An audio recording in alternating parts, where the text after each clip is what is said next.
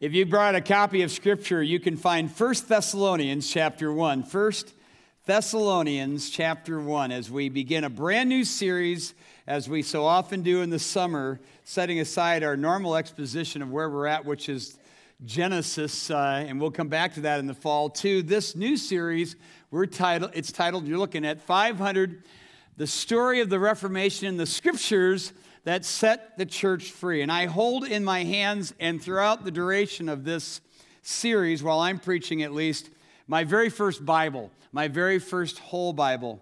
I remember when it came in the mail about a week after I became a Christian, I literally just walked around the house holding it. I loved this thing. I still love this thing. This Bible holds so many memories to me. And when I look at some of the notes I wrote, I think, what were you thinking? Anyway, besides that, I love the Bible itself. But loving the truth of God is so much more than just loving what you hold in your hands. And so that's what we want to rediscover in a new Reformation, if possible, what it means to really love the truth of God, as those who went before us showed us the way in that regard. So what I would like you to do, you're in 1 Thessalonians, and we're looking at the verses 4 through 10. I'm actually going to read it from the ESV because most of you are holding those anyway, but here's what it says beginning in verse 4. Paul writes to this very young church, he says, "For we know, brothers, loved by God, that he has chosen you." Now, just for a moment, every once in a while people say, how do I know if I'm chosen? That you don't have to worry about whether you're chosen. Believe on the Lord Jesus Christ. You'll know you're chosen then. But Paul says, I know God chose you, and the reason he knew is what follows. Because our gospel came to you not only in word, by the way, it did need to come in word. And that word is used repeatedly in this passage. It needed to come in word, but not only word, as he says. But it also in power, in the Holy Spirit, and with full conviction. You know that what kind of men we proved to be among you for your sake. And you became memete. That's the Greek word. It's translated imitators. It was used of a child imitating his parent. You became imitators of us and of the Lord. For you received the word in much affliction. They were a suffering church with the joy of the Holy Spirit. The Holy Spirit is always the source of our joy, regardless of circumstances. So that you became an example to all the believers in Macedonia and Achaia, that would be modern-day Greece, for not only has the word of the Lord sounded forth from you in Macedonia and Achaia, but your faith in God has gone forth everywhere, so that we need not say anything, for they themselves report concerning us the kind of reception we had among you. That is, it's echoing back to us. And here's the reception. And by the way, the rest of this passage is the proof in the pudding as to whether you're truly born again, whether you truly know God. That's when you turn to God from idols to serve the living and true God and to wait for his Son who delivers us from the wrath to come.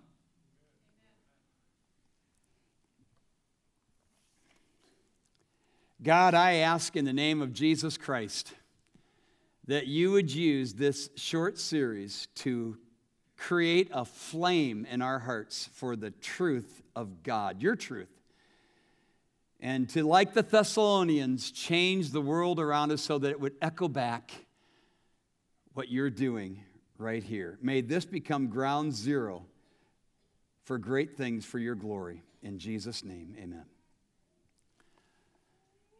Last Sunday, my wife and I traveled up to Britt, Iowa, where my wife was saved, baptized, and discipled, and we enjoyed our time with that church. And she spoke to the women, I spoke to the men, then I preached to the church. On our way up there, we stopped at McDonald's for a little breakfast, kind of quick little bite to eat before we got up to Britt. And my wife walked right into the men's restroom and used it.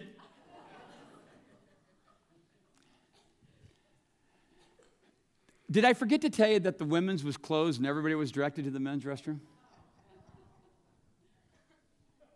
See, that changes everything, doesn't it? You put a context around something, it changes, it takes the shock value, the funny, and everything else out of it. Let me tell you something.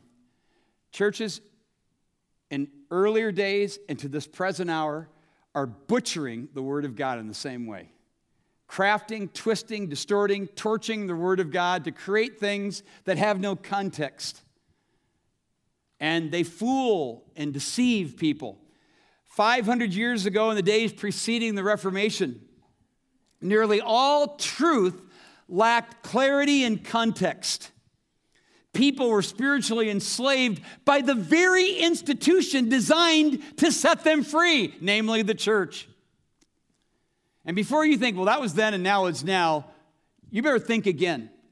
Regardless of this age of information where the Bible is just readily available to all of us, we all got stacks of Bibles or whatever, and you're using it, whatever on your electronic device, whatever, there is a kind of self-imposed enslavement going on. It's happening in some of your lives right now. The truth is available, but you don't read it. And do you know that Amos predicted this would happen in our day? And I think the fulfillment of that is happening right now. When Amos said, "Behold, the days are coming, saith the Lord, that I will bring a famine on the land." Not a famine for food or a thirst for water, but of hearing the words of God. That's the day in which we live. I was raised in a very religious, incredibly loving home. I had wonderful parents. I had awesome brothers and sisters. We weren't rich, not even close, but like most of you, I don't ever remember missing a meal. And yet, I was starving. Worse yet, I didn't know I was starving. I didn't have truth. The church that Martin Luther would challenge was the church I was raised in, fed with the husks of a convoluted gospel that wasn't a gospel at all. And so when somebody opened up to me the unvarnished truth of God, it was like, why have I never heard this? Thankfully, the truth set me free. Just like it will you, just like it has you in many of your lives. Today, there are more churches of various varieties than ever before for the choosing. One of my high school friends who was here a few weeks ago, and I want to thank you, Saylorville Church, for loving on them, encouraging them. They enjoyed their time here, but they'd never been in a service like this. They were overwhelmed by everything. And in the middle of it all, one of my friends leaned into me and said, "Hey, Pat, I'm kind of a cafeteria Catholic. I'm liking this." I got to thinking, there's a lot of cafeteria Christians, and some of you are among them. Not Christians at all, but you just go like a smorgasbord from one church to another church to another church, and you're looking for everything that's hip, the hippest, the coolest, the feel good, the great music, whatever it may be, but you go away from those places as starved as you did when you walked in because you haven't been told the truth. Paul tells us that when truth, from this passage that we just read, when truth comes, it comes with conviction. It comes with Holy Spirit power. It comes with change. It comes with an echoing forth of the Word of God. It comes with this desire to tell others so that it goes so far, so wide that it actually becomes an echo back to the very person, in this case, Paul, who gave them the truth to begin with. So I got to ask you right out of the chute, have you experienced this kind of truth? Convicting Holy Spirit, power, truth, this soul-shaking, sin-freeing, salvation-bringing truth of God? Because when it comes, it will change you. It's not enough to know truth. You must embrace it. If you embrace it, it changes you. When salvation comes, as one reformer put it, he said, it's faith alone that saves, but faith that saves is never alone. It changes us. That was Calvin, speaking of which. John Calvin, one of the great reformers we'll look at in the days to come. We stand, and I have to believe that many of you have no interest in the Reformation. I understand, but you should know that we stand on huge shoulders of great men and women gone before us with great courage. And if all we do in this series is learn the history without all of its life-changing ramifications, we're doomed. And I know what some of you are thinking, history, I get it, but remember the old adage, if we don't learn from history, history is bound to what? Repeat itself. I rather like what comedian Woody Allen once said when he said, history has to repeat itself. Nobody listens to it the first time around. We celebrate Christmas, we celebrate Easter, but we rarely celebrate movements. We rarely celebrate movements in history.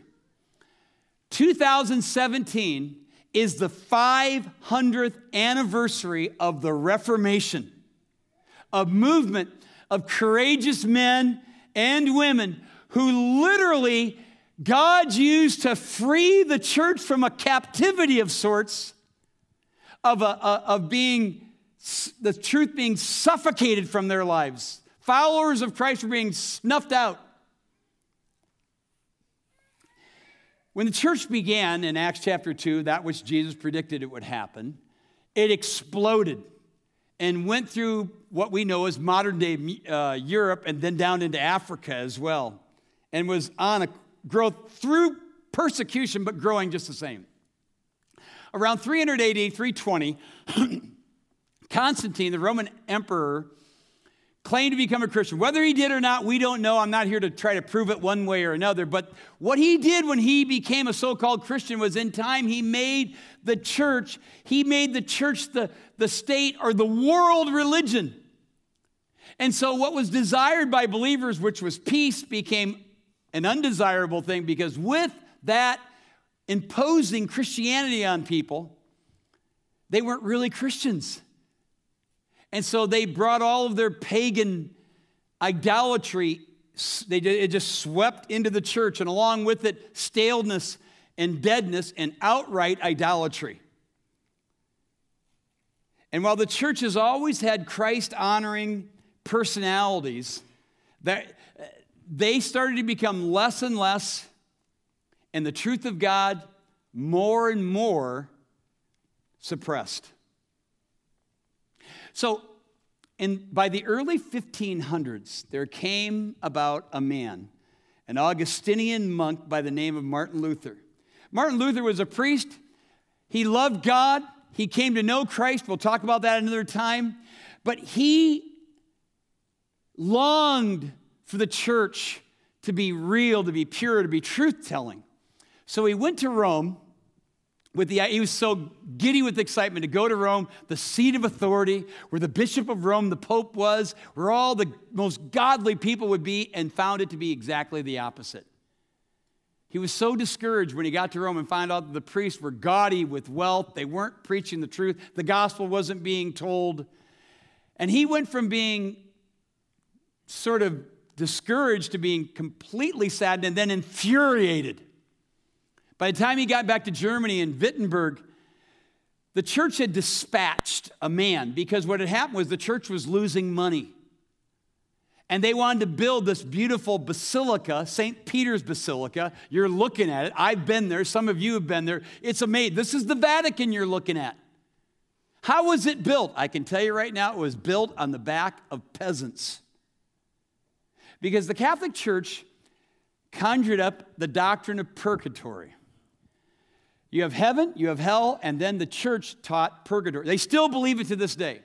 This in-between state. If you're in purgatory, if you die in sins, if you haven't confessed all your sins, you go to purgatory. It's a temporary place of suffering. No fear, you'll eventually make your way to heaven.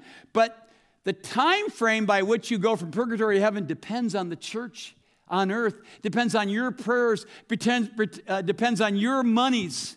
You give enough money through indulgences, you might free your mom, your dad, your brother, your sister, your aunt, your uncle, your friend from the fires, the temporal fires of purgatory. If you really believe that, you'd cough it up, which is exactly what they did. And there was a man whose name was Johann Tetzel, who was dispatched by the Roman Church, and he was an effective fundraiser. In fact, what he would say, he had a little ditty. He said, as soon as the gold in the chest in the casket rings, a rescued soul to heaven springs. And people believed it. And they poured money into those coffers, and that's how that place was built. And this was infuriating to Luther. He went back home to Wittenberg and began to develop arguments against the sale of indulgences that came up with the famous 95 theses, 95 arguments against this excess, and went to Wittenberg door, the church door, and nailed it to the church door, which is what you did in those times when you wanted to incite debate. It would be the shot heard round the world, literally. But I'm getting ahead of myself. Because the Reformation had what we call morning stars. Men and women, but mostly men of God, who took their stand for the truth of God, the gospel of God. And you're looking at men like John Wycliffe, John Huss, and William Tyndale. Every one of these individuals and others had four things in common. They had in common, each of them reacted to the excesses of the church, to the fact that the church wasn't preaching the gospel, and that it was gaudy with wealth, privilege, and power. And all of these individuals predated Martin Luther by about 100 to 150 years, except for Tyndale, which I'll get back to. They all preached from the Bible in the language of the people, which was, I know that sounds like, well, that's a no-brainer, isn't it? Not in these days. 500 years plus ago, they were preaching the Bible in Latin. Nobody understood it. This is how they suffocated and enslaved people. They just told them what to believe. But the men of God who preceded Martin Luther and were inspired, that is, inspired Martin Luther, they preached the word in the language of the people. A third thing that all of them had in common, this is very practical to you and me. All of their movements came from dedicated laymen and laywomen spreading the word of God. In the case of Wycliffe, his followers were called Lollards. The word Lollards was actually a derogatory term given to him. It means murmurers or mutterers. But that's what their detractors would say to them. But what they did was they were taking Wycliffe's words and spreading them out.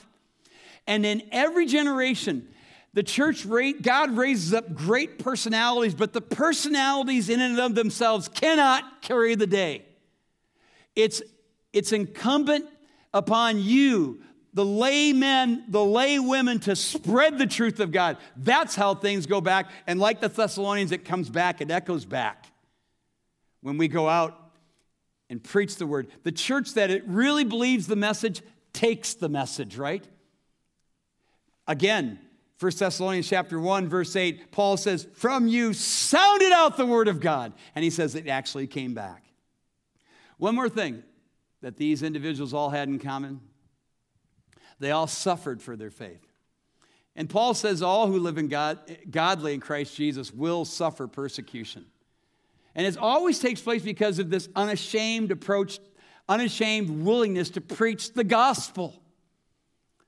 Every one of those three that you saw up there, every one of them were burned. Two of them alive, the other the Catholics couldn't get to, so they dug him up 30 years later and burned his bones. Seriously.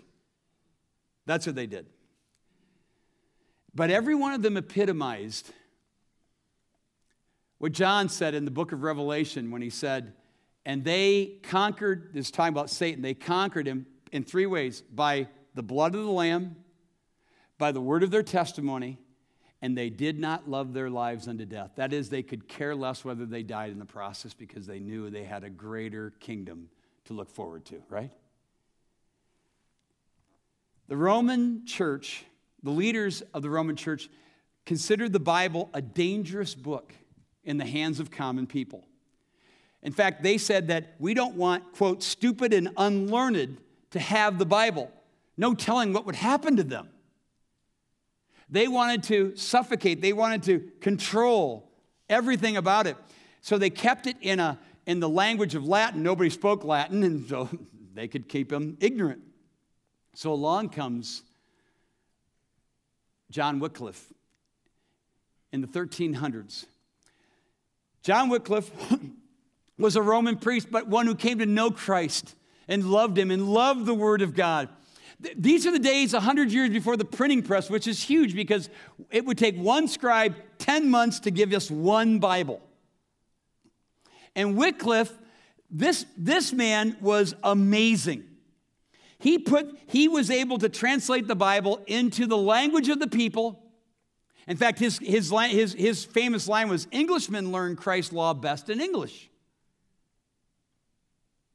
Moses heard God's law in his own language. So did Christ's apostles. And so it was Wycliffe whose followers called the Lollards, those mutterers, who took his translation. It wasn't the best translation, but it was a good translation, and it was readable.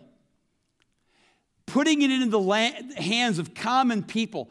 People were coming to Jesus. This was a treasure. The Catholics didn't like it.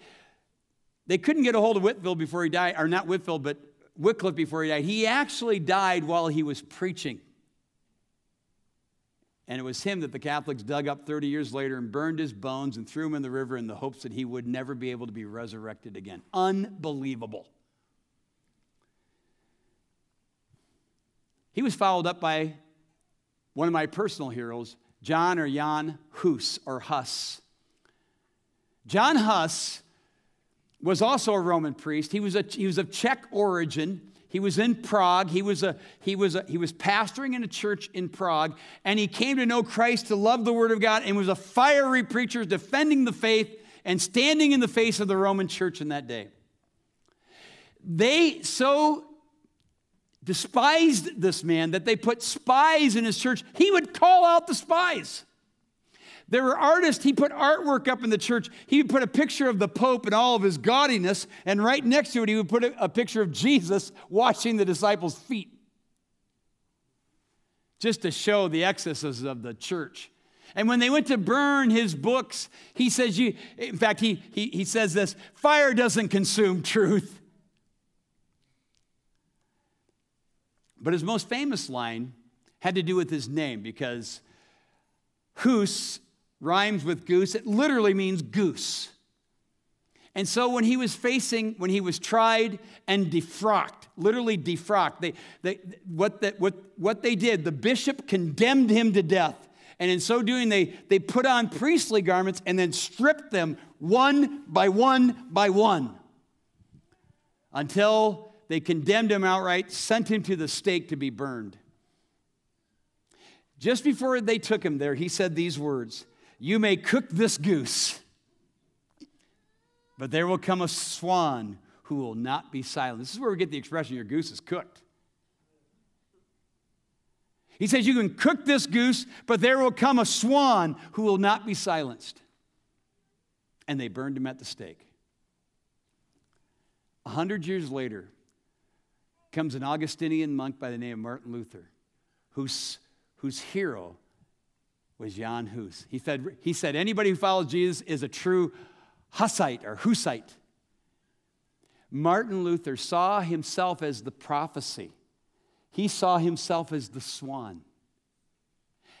And are you ready for this irony? When Martin Luther was ordained a priest, he stood in the cathedral where he was ordained, on the very spot where the bishop who condemned his hero, Jan Hus, 100 years earlier, was buried right beneath him, which is what they do, they bury their heroes in their churches right under the altars. He stood literally right on top of the guy who had condemned his hero 100 years earlier when he was ordained to the priesthood. I love what R.C. Sproul says. He was contemplating this, and he said, I wonder if 100 years earlier when Huss was condemned, and when he said, you can cook this goose, but from me a swan will come. I wonder if the bishop who condemned him thought and said, over my dead body. Which is exactly what happened. One more morning star. In reality, this man was a contemporary of Luther, but I got to give him to you because he loved the Word of God so much, and we were talking about William Tyndale. William Tyndale was a man who, in fact, one of my grandsons is named after this guy. He was brilliant. He was passionate. He knew 8 different languages, including Hebrew and Greek, the language of the Bible. And so he determined, because of all these excesses that all the other guys saw as well, the fact that truth was being oppressed and suppressed, he determined to put the language of the Bible into the language of the people from the original languages, which made a great translation. In fact, one day, in a debate with one of his pastor friends, the priest said to him, "We are better to be without God's laws than the Pope's." This infuriated Tyndale, and he replied with his famous statement. He said, "I defy the Pope and all his laws. If God spare my life ere many years, I will cause the boy who drives the plow to know more scriptures than you." Which is what he did. He translated in the Bible from the original language. The King James Bible owes its debt of gratitude to William Tyndale's translation of the Bible. He would be arrested, tried, and burned at the stake. The last words known to come out of William Tyndale's mouth were these: "Lord, open the eyes of the king." And 2 years later, the King of England, Henry VIII himself, would authorize the Bible in the English language to the people. How cool is that? And what I want to do as we begin this series is just challenge you today to love the truth of God. In fact, I give it to you in an acronym. I give it to you in acrostic. Love the truth of God. That's the first thing you got to do. Love the truth of God. Do you? Do you love this Bible? Your Bible? Do you love it? You should. "Oh, how I love your law," the psalmist said. "It is my meditation all the day long." Somebody says, "Well, no, I want to love God, not his word." Let me tell you something. You love his word. You do love God. These are his words. Don't you love the words of God? Do you love the words of God? And how do you know if you do? Do you meditate upon it? Do you memorize Scripture? Listen to what the Lollards, those were the followers of Wycliffe. I'm sorry, I take it back, Tyndale's followers. So later on, urged one another with these words, quote, "Learn but one word a day, and after a year you will know 300, and then you will progress." Memorize 300 verses? How many of you have memorized 3 in the last year? You want to know whether you love the truth of God?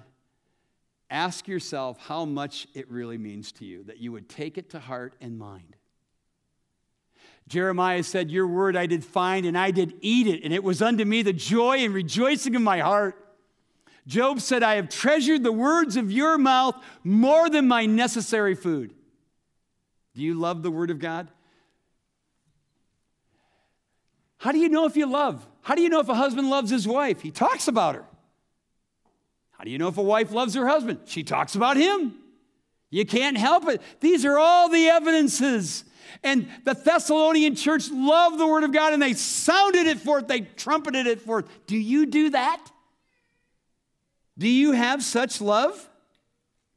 Love the truth of God. And then obey the truth of God. Because the truth matters, you can say you love the truth of God, but if you don't obey it, you don't really love. You're lying to yourself. Jesus says, if you love me, you'll what? Obey me, right? That's what he said in John 14. The psalmist said, "A good understanding have all those who do your commandments." Jesus, after washing the disciples' feet, said, "If you know these things, happy are you if you what? If you do them." Be doers of the word, James said, not hearers only, because if you do that, you're just deceiving your own selves. Obey the truth of God. Here, you say, how did the Thessalonians do it? Verse 6, "And you became mimete," you became mimics. Our family got together a week ago. The adults were playing wiffle ball, and the little ones wanted to get involved. My 3-year-old grandson wanted to pitch. Well, so we let him. I was going to show you a video, but it's just crazy. I mean, he has perfect form. He got the ball behind his back like a pitcher was. He puts the perfect lineup, threw it right in there. 3 years old. His dad says to me, "Yeah, he watches his brother a lot." He's a mimic. This is what little ones do. This is what we're called to do. How do we mimic the truth of God? We do it by not just loving it, but by obeying it. Will you commit yourself to love the truth of God, to obey the truth of God today? And then verify the truth of God. In this very same epistle, the last chapter, the 21st verse, Paul says, prove everything, he says to the audience, he says to the Thessalonians, prove everything and hold fast what is good. You prove everything by the word. Don't believe what I'm saying, believe what the word says. I've got news for you. The Bible can take your questions. The Bible can take your doubts. The Bible can take your criticisms, all of it. You don't have to be afraid. The Roman church didn't want to put the Bible into the hands of common people because they were worried sick what it would do. I say, give it to them. People say to me, wait, what resource should we give to people who come to know Jesus?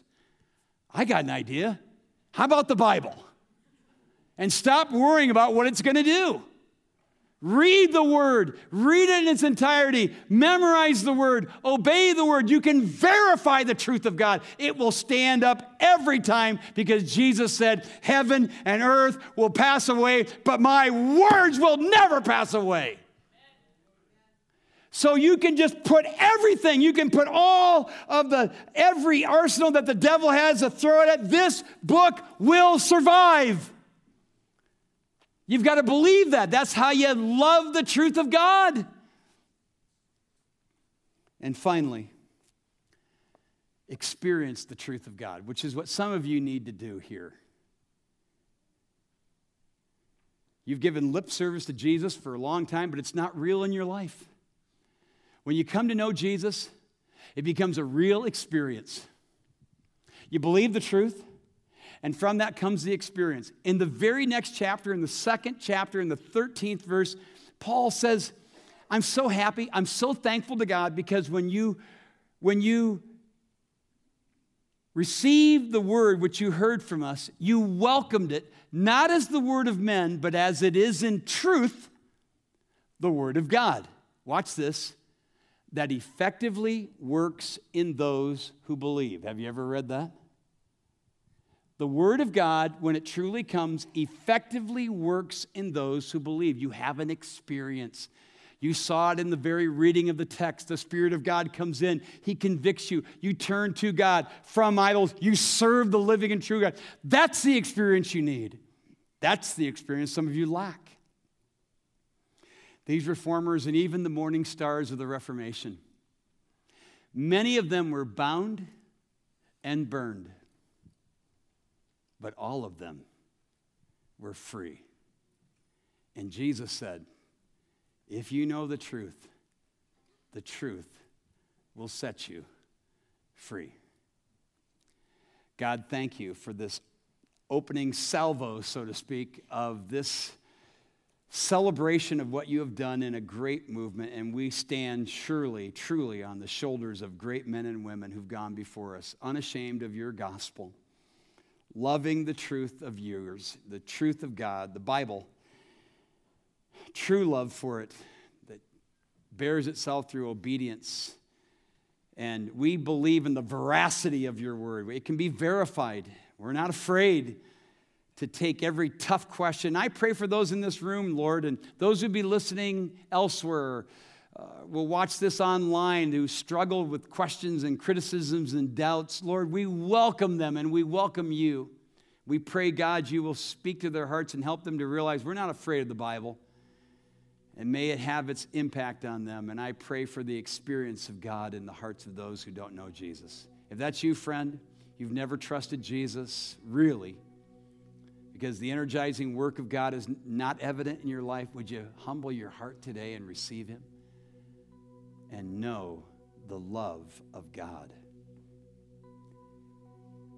Truly, Lord, if we in our own strength confide, our striving would be losing. We don't go in our own strength. We go in the truth of God, the energizing, life-changing, eternity-shaping truth of God. May we be recommitted to it, and some of us for the first time today. In Jesus' name, amen. Let's stand.